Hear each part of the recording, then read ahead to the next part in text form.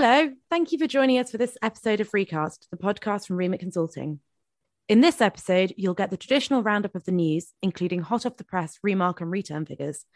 We'll also be joined by our very own Proptech guru to answer the question on everyone's lips: where does Proptech fit at the dinner table?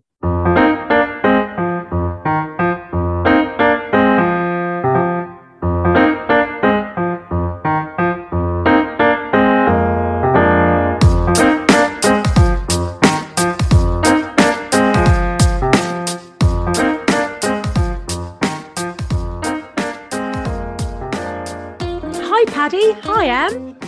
Hi, Kat. How are you doing? I'm pretty good. How are you guys? Yeah, very good. I'm well as well. Thank you very much. Thank you for joining me again to record ReCast. What's been happening in the news this month? I'll jump right in. I feel like people know that it's happened. So COP26, I feel like there's so much going on, people to read, and so many debates coming out. I'm just going to point out one thing that I think is pretty interesting and pretty relevant to what we're about to talk about. I think there's this debate coming out about how are we actually going to fix the climate crisis, and can we trust human nature, or are we going to rely on the tech to do it? A couple of people who spoke on this: Guy Granger, he's the head of sustainability services and ESG for JLL, and he said that he's warning property companies which are ignoring net zero goals that they may not get loans if they don't actually start making positive changes. But he had high hopes that human nature was going to pull us through.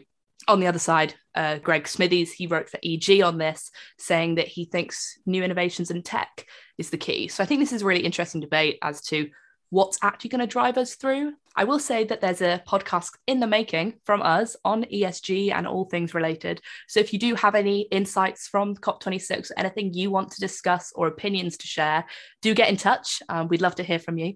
That debate that you've mentioned there, Emily, is really interesting because about roughly a month ago, I was at an event with BizNow. Oh, yeah. And they had a fab panel on ESG with some really, really interesting people on it.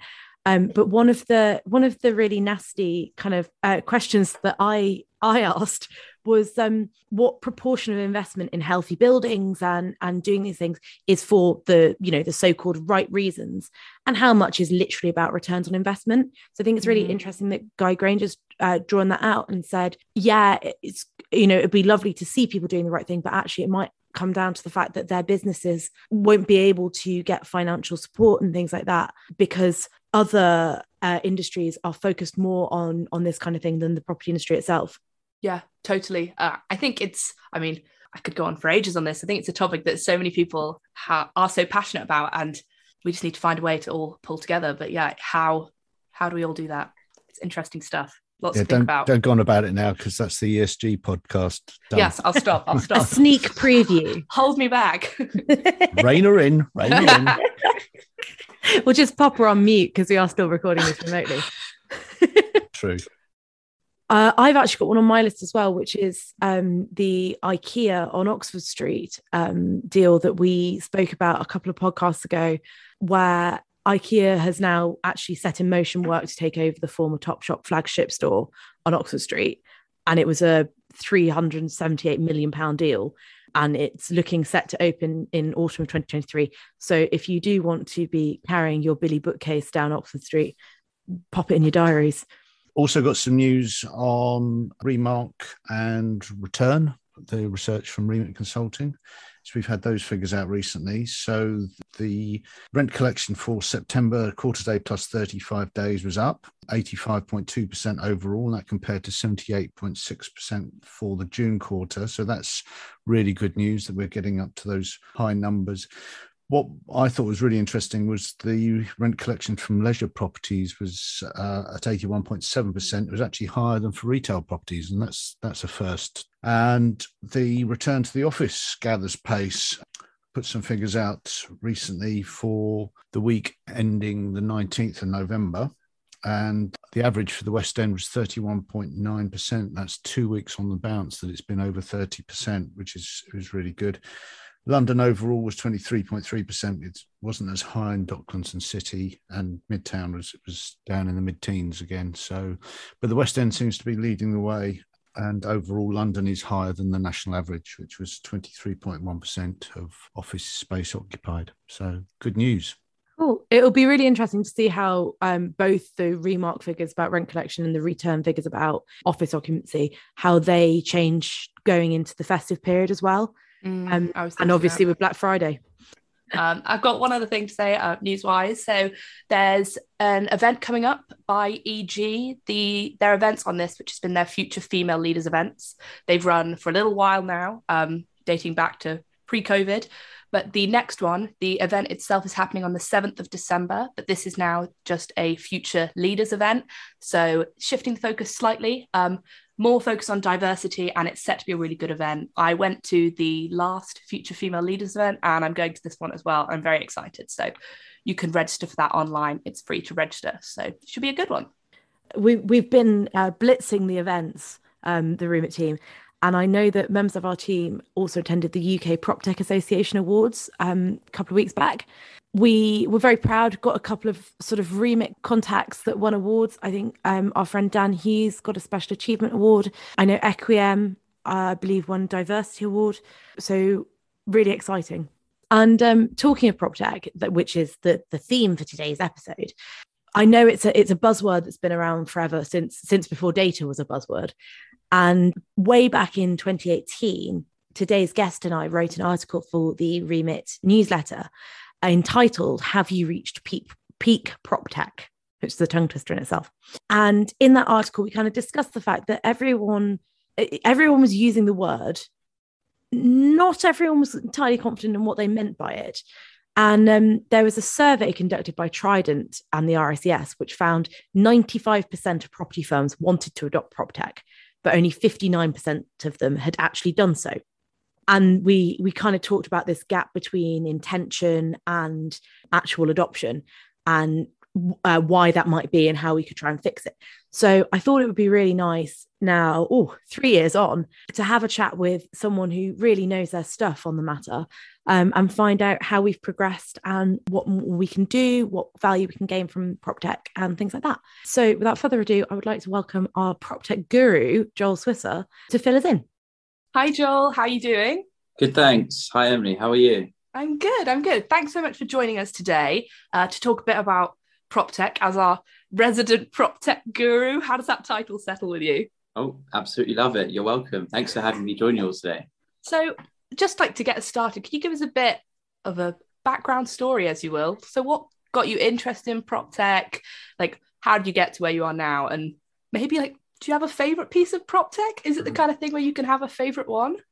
This is going to be good. I'm looking forward to this, Joel. I've definitely got some in mind. So I started within the technology department at Remit, working on tech-driven projects. Actually, most of them being sort of larger projects relating more to sort of IT and system implementations and planning ahead for those projects. So dealing with the more core systems in the field of technology.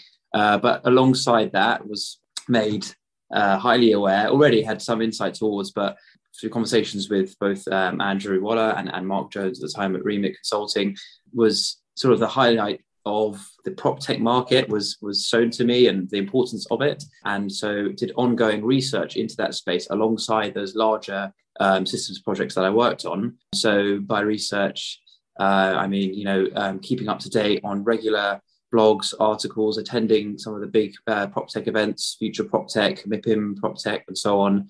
And so really developing my knowledge in that area. And I think the real driver behind it is, firstly, the industry is changing and Proptech is definitely becoming more at the front face of property, I'd say, more so than it has been previously. But I refer to those core systems projects. We're seeing now more and more involvement from Proptech solutions surrounding those core systems that property companies use. So, and a larger appetite amongst property companies to building them in within both their direct investment plans and also their plans for their own internal IT projects and so on. So this large interest amongst property is what grew my appetite to find out more about the Proptech sector. But coupled with that, I also have just a natural and general interest in technology, always from a child, very into my gadgets, both at home. Tech man.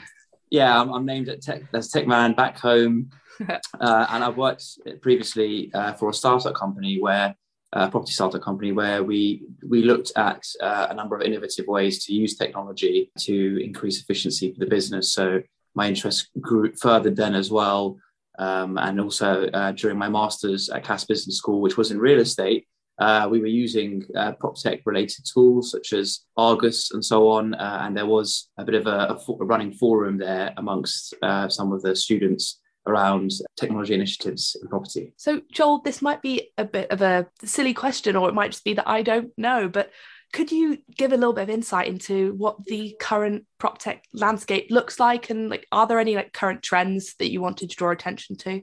Yeah, so actually I was at ReTech a couple of weeks back, so managed to gauge a good picture of the most recent flavors of the month. But generally in today's Proptech world, there seems to be a lot of focus and a rise in competitors within the customer space. So customer engagement platforms are an area of large focus and attention by property companies now, looking to engage more with their tenants, looking to bridge the gap between understanding appetites to property preferences to also assisting in efficiencies between tenants and managing their billing and so on, through to a communications platform within properties and between landlords, tenants and their property managers. So the customer experience platforms is definitely one which has risen in its popularity, in addition to expanding on CRM, so customer relationship management functionality, which incorporates ability to have customer portals set up for property companies to take advantage of. In addition, we're seeing a lot happening in the areas of data management at the moment, with the rise of data warehouse solutions and reporting tools as well that sit on top of them. So there are a number of players in that space that were at ReTech that have come over from the US. So data being one area, customer being another, and also in the world of ESG, because there's a lot of PropTech innovations in that space. There's a specific focus on climate goals. And of course, with companies and countries having the objectives of achieving climate goals by 2050 or even sooner in some respects. There are a number of PropTech solutions focusing on achieving those goals that property companies and senior boards have a large appetite towards adopting now, in order to meet those expectations and reach their own corporate governance goals. Wow. As a very much self-claimed non-tech man, I would love to just find out about, that's the background, where are we going in the future? How can we move PropTech from something that everyone knows about and is really exciting to things that people are really going to want to implement? How can we convince people to make that step and close that gap between people wanting to implement and people actually implementing? How do we make that change? I think there's a huge, firstly, change management piece that needs to be considered and pushed towards the top of the pile when it comes to improvements, programs and projects for clients. So it's something that should be marked out and proposed to clients at the start of any sort of program, because it's key to get buy-in from key stakeholders for those projects into how PropTech can assist their everyday lives in their role, and also how it's going to add value across improvement projects around their core systems or around their processes that, be it they may be looking to improve. So there's that. And I think there's also a wider educational piece that it's key to communicate early on for a sort of client improvement projects around awareness and also gathering appetite for different areas of, I'd say, focus on innovation as opposed to technology, which can then lead to, this technology can support that, in order to identify the right solutions in the PropTech market. Running initial future-proofing and innovation sessions with clients to, as I say, gauge appetite and make them aware of what's out there at the moment really helps. So from what you're saying, it seems, and correct me if I'm wrong, that when you are thinking about PropTech and its role in a project or how it can help a client, is it a parallel with the business itself, or can the PropTech solution itself drive the change? Is it something where PropTech can drive the change and everything else follows, or is it something that really has to move as one? I'd say it depends on the core objectives of the business and the drivers as to what. I'd say change is the fundamental driver, and it's what do they want to change. So if, they're having, they're being held back in their surveying activities, for example, and I know you asked earlier what my favorite Proptech is, and it's actually this one, I'd say, at the moment, which is inspections applications. Juicy nugget from Joel there. There we go. So if the driver is, to improve, day-to-day surveying on-site activities, then essentially, in my eyes, Proptech is going to drive the change there, because, although some of the larger IT systems, suppliers that, the property companies use for their property management systems and accounting solutions also have offerings in this space, it's largely a Proptech driven initiative. And there are a realm of Proptech suppliers in, for example, that space for providing inspection support through a mobile or tablet application and automating the entire process. So it largely comes down to what are the objectives. If we're talking more about finance and budgeting and forecasting, for example, or just maintaining lease data, then you're looking more at the larger systems market. Some of those big providers like MRI, Yardi, and so on that have the full stack of maintaining day-to-day property finance and lease data. But if we're looking at some of the efficiency gains in regards to workflow, automation, and so on, then in my eyes, there is the potential of having a Proptech-driven project for a client. So, Joel, you keep drawing the distinction between Proptech and systems, and I know it's something that we've talked about all through where people aren't quite sure where the boundary is. Where would you draw it? Good question, Kat.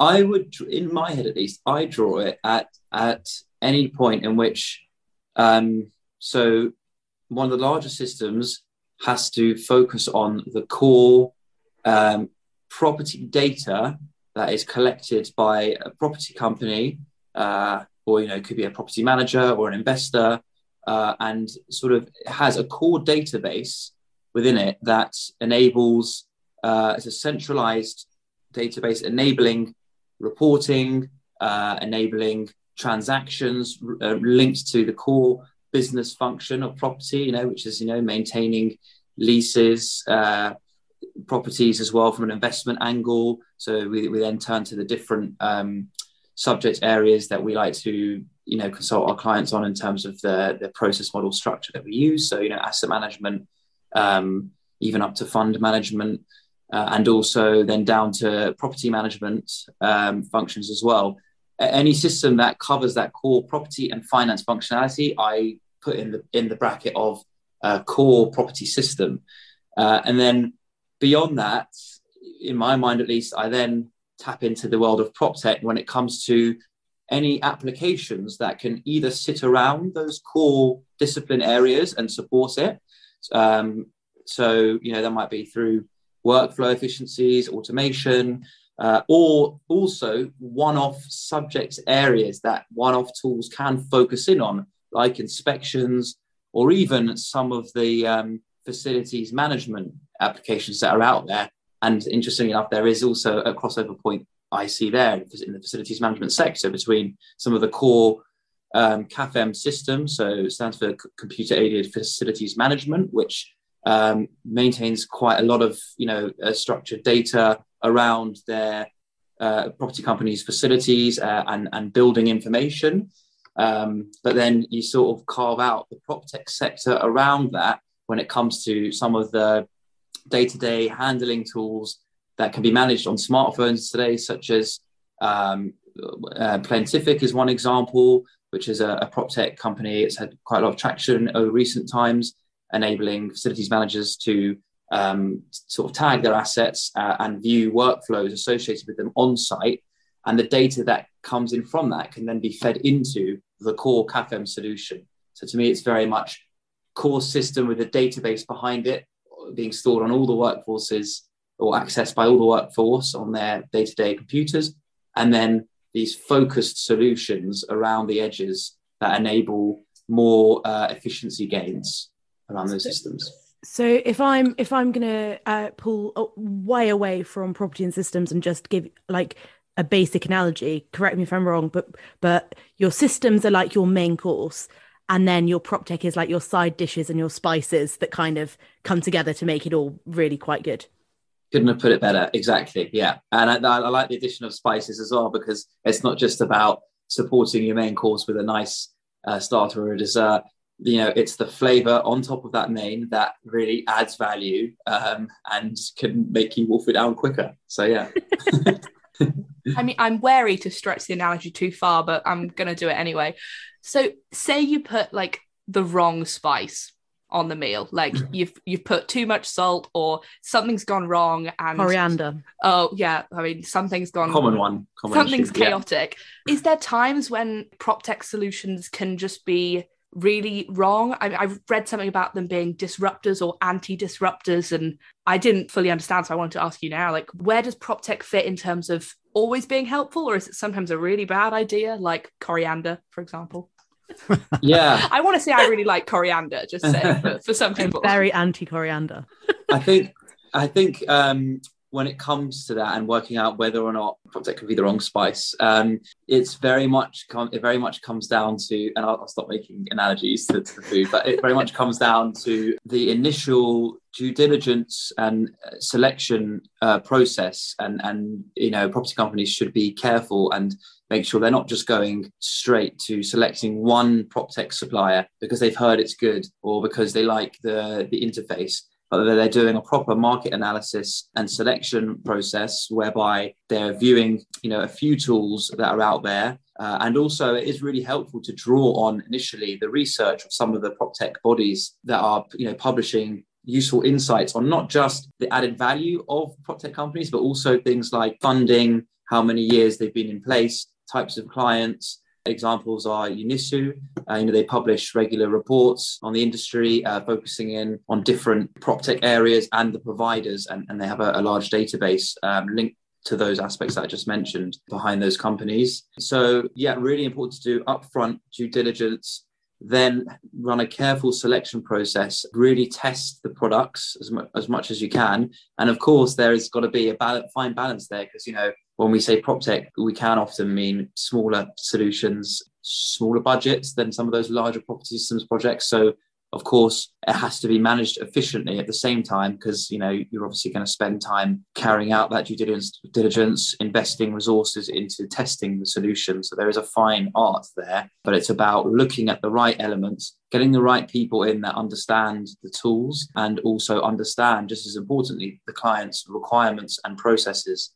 So, Joel, sorry, can I jump in? Because we've had a similar discussion to this before, Joel, and we talked about some of the Proptech offerings which appear, which are effectively some technology which isn't and was never intended just for property, but people can, you can apply this to a real estate situation, and we're going to call it a Proptech solution. Is that something which is still happening, or are you seeing less of that, or is that still a challenge? I think definitely clients need to be careful of that, and it definitely can happen. And that's why you need sort of subject matter experts' opinions and support to make sure that that isn't happening. And also people who understand the Proptech market really well, that can sift out, those just general tech suppliers who are trying to reface themselves as a property type solution from those that actually work with property companies. However, again, it depends on what the objective of the project is, because equally you can get some Proptech companies, or those that call themselves Proptech companies that are actually tech companies, but that can still be really good because the technology is so powerful and they come from a tech background as opposed to a property one. And in some areas, when we talk about AI efficiency, for example, and also a bit on the data side and data management, they can still perform well. It's largely comes down to, again, what are the objectives of the project and where does the client want to add value? But when we talk about things like surveying or those core property activities, facilities management and so on, of course, you need to be aware and skeptical as to what the background of the company is. And I'd say even when it comes to the realm of customer management as well, which is a big area within Proptech that rears its head occasionally and is very popular today. We need to be very careful in sifting out those that have no property experience at all from those that actually do have surveyors on board and some experience, because I think customer relationship management is a key area within property today, that you need to understand buildings, communities within buildings, and the relationships between landlords and tenants. So I think that's something really interesting, like drawing the technology from the people who know about it, who are the technology people, and bringing that into the property industry is a really kind of revolutionary, is probably a bit strong, but a really good plan. However, one of the things I know, Joel, we've discussed before is property is quite a quirky industry. One of the best quirks is the fact that there are laws relating to property, and different jurisdictions require different kinds of reporting and different things like that. And so it is just checking that the systems, that your Proptech, sorry, not your systems, that they have that capability to react. For example, even across the border of England and Wales and England and Scotland, there are slightly different rules. No, definitely. I think actually, just to add to that point, the answer really largely comes down to what are the capabilities of that individual supplier. And you have to look at it on an individual supplier basis. So, for example, take budgeting and forecasting solutions. You can get solutions that actually, although they have, the property links and background knowledge, aren't actually that good in being flexible and enabling the appropriate structures for the client to take advantage of to suit their requirements. Whereas you can also get those that maybe are more of a finance-backed tech company that have that flexibility built in. And so it really comes down more to the functionality when, in that area, as opposed to having the property knowledge. So as I say, it's very much on a subject matter by subject matter basis as to where you should focus, your attention in terms of, is this company going to satisfy our requirements or not? So on like a more, I guess, broad sense, is Proptech, as everything we've talked about is saying, it's got so much traction now, but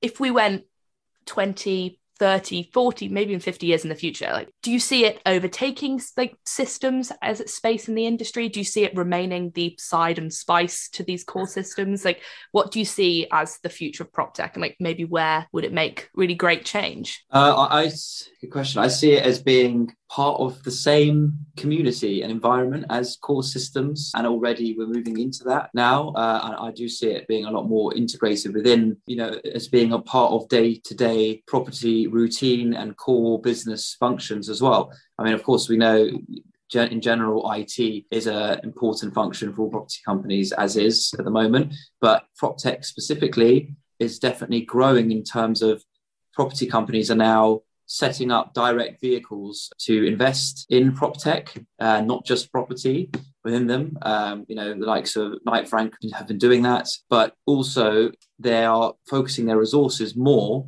on the use of Proptech for their own benefits internally as a company as well. And we've also seen a growth in the venture capitalist space in terms of raising investment for Proptech companies. So given that whole wave, and also Proptech no longer just being do we want to think about Proptech when it comes to change and improvements projects, but actually becoming an initiative that Proptech can definitely help us. How can it help us? I feel that we're moving further along the curve in reaching that wholesome environment between IT systems, property activities, and then Proptech surrounding it all.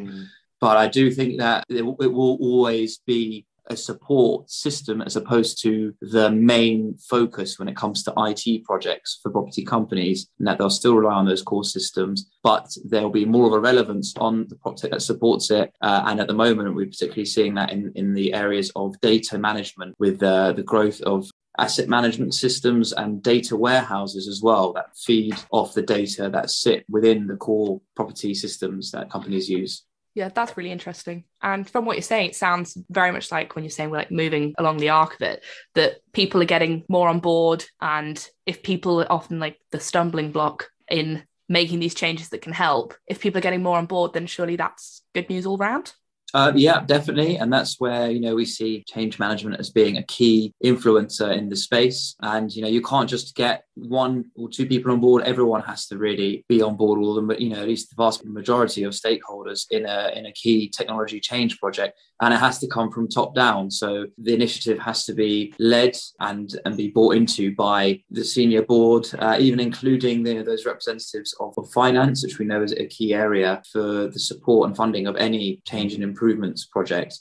I think, Joel, it's really interesting. You said it has to come from top down. Obviously, there's sponsorship and things like that needed. But I know what we've tried to do in our projects when we're introducing new technology, especially things like Proptech, that I know sometimes gets a bad rap as just sort of a nice to have, not really necessary, is we do, don't we? We talk to people at all levels in the organization to try and get that kind of web of ownership, because a lot of these solutions have such exciting things that they can do and can really free up people's time, make them be more efficient, make them able to devote more time to the bits of the job that they actually like. And so we try and show them what they're after to get everyone on board, not just senior management. Yeah, no, definitely. Yeah. And of course, I've been involved in all these sorts of projects whereby, we have dedicated sessions with some of the day-to-day property management team amongst clients to gauge their appetite for change, then gather their requirements and talk to them about the different technology solutions that are out there, rather than just saying, here's a solution, show them the range of options, understand if they've looked at any, understand if they like any, and then take it from there, so that, you're really holding their hand throughout the process.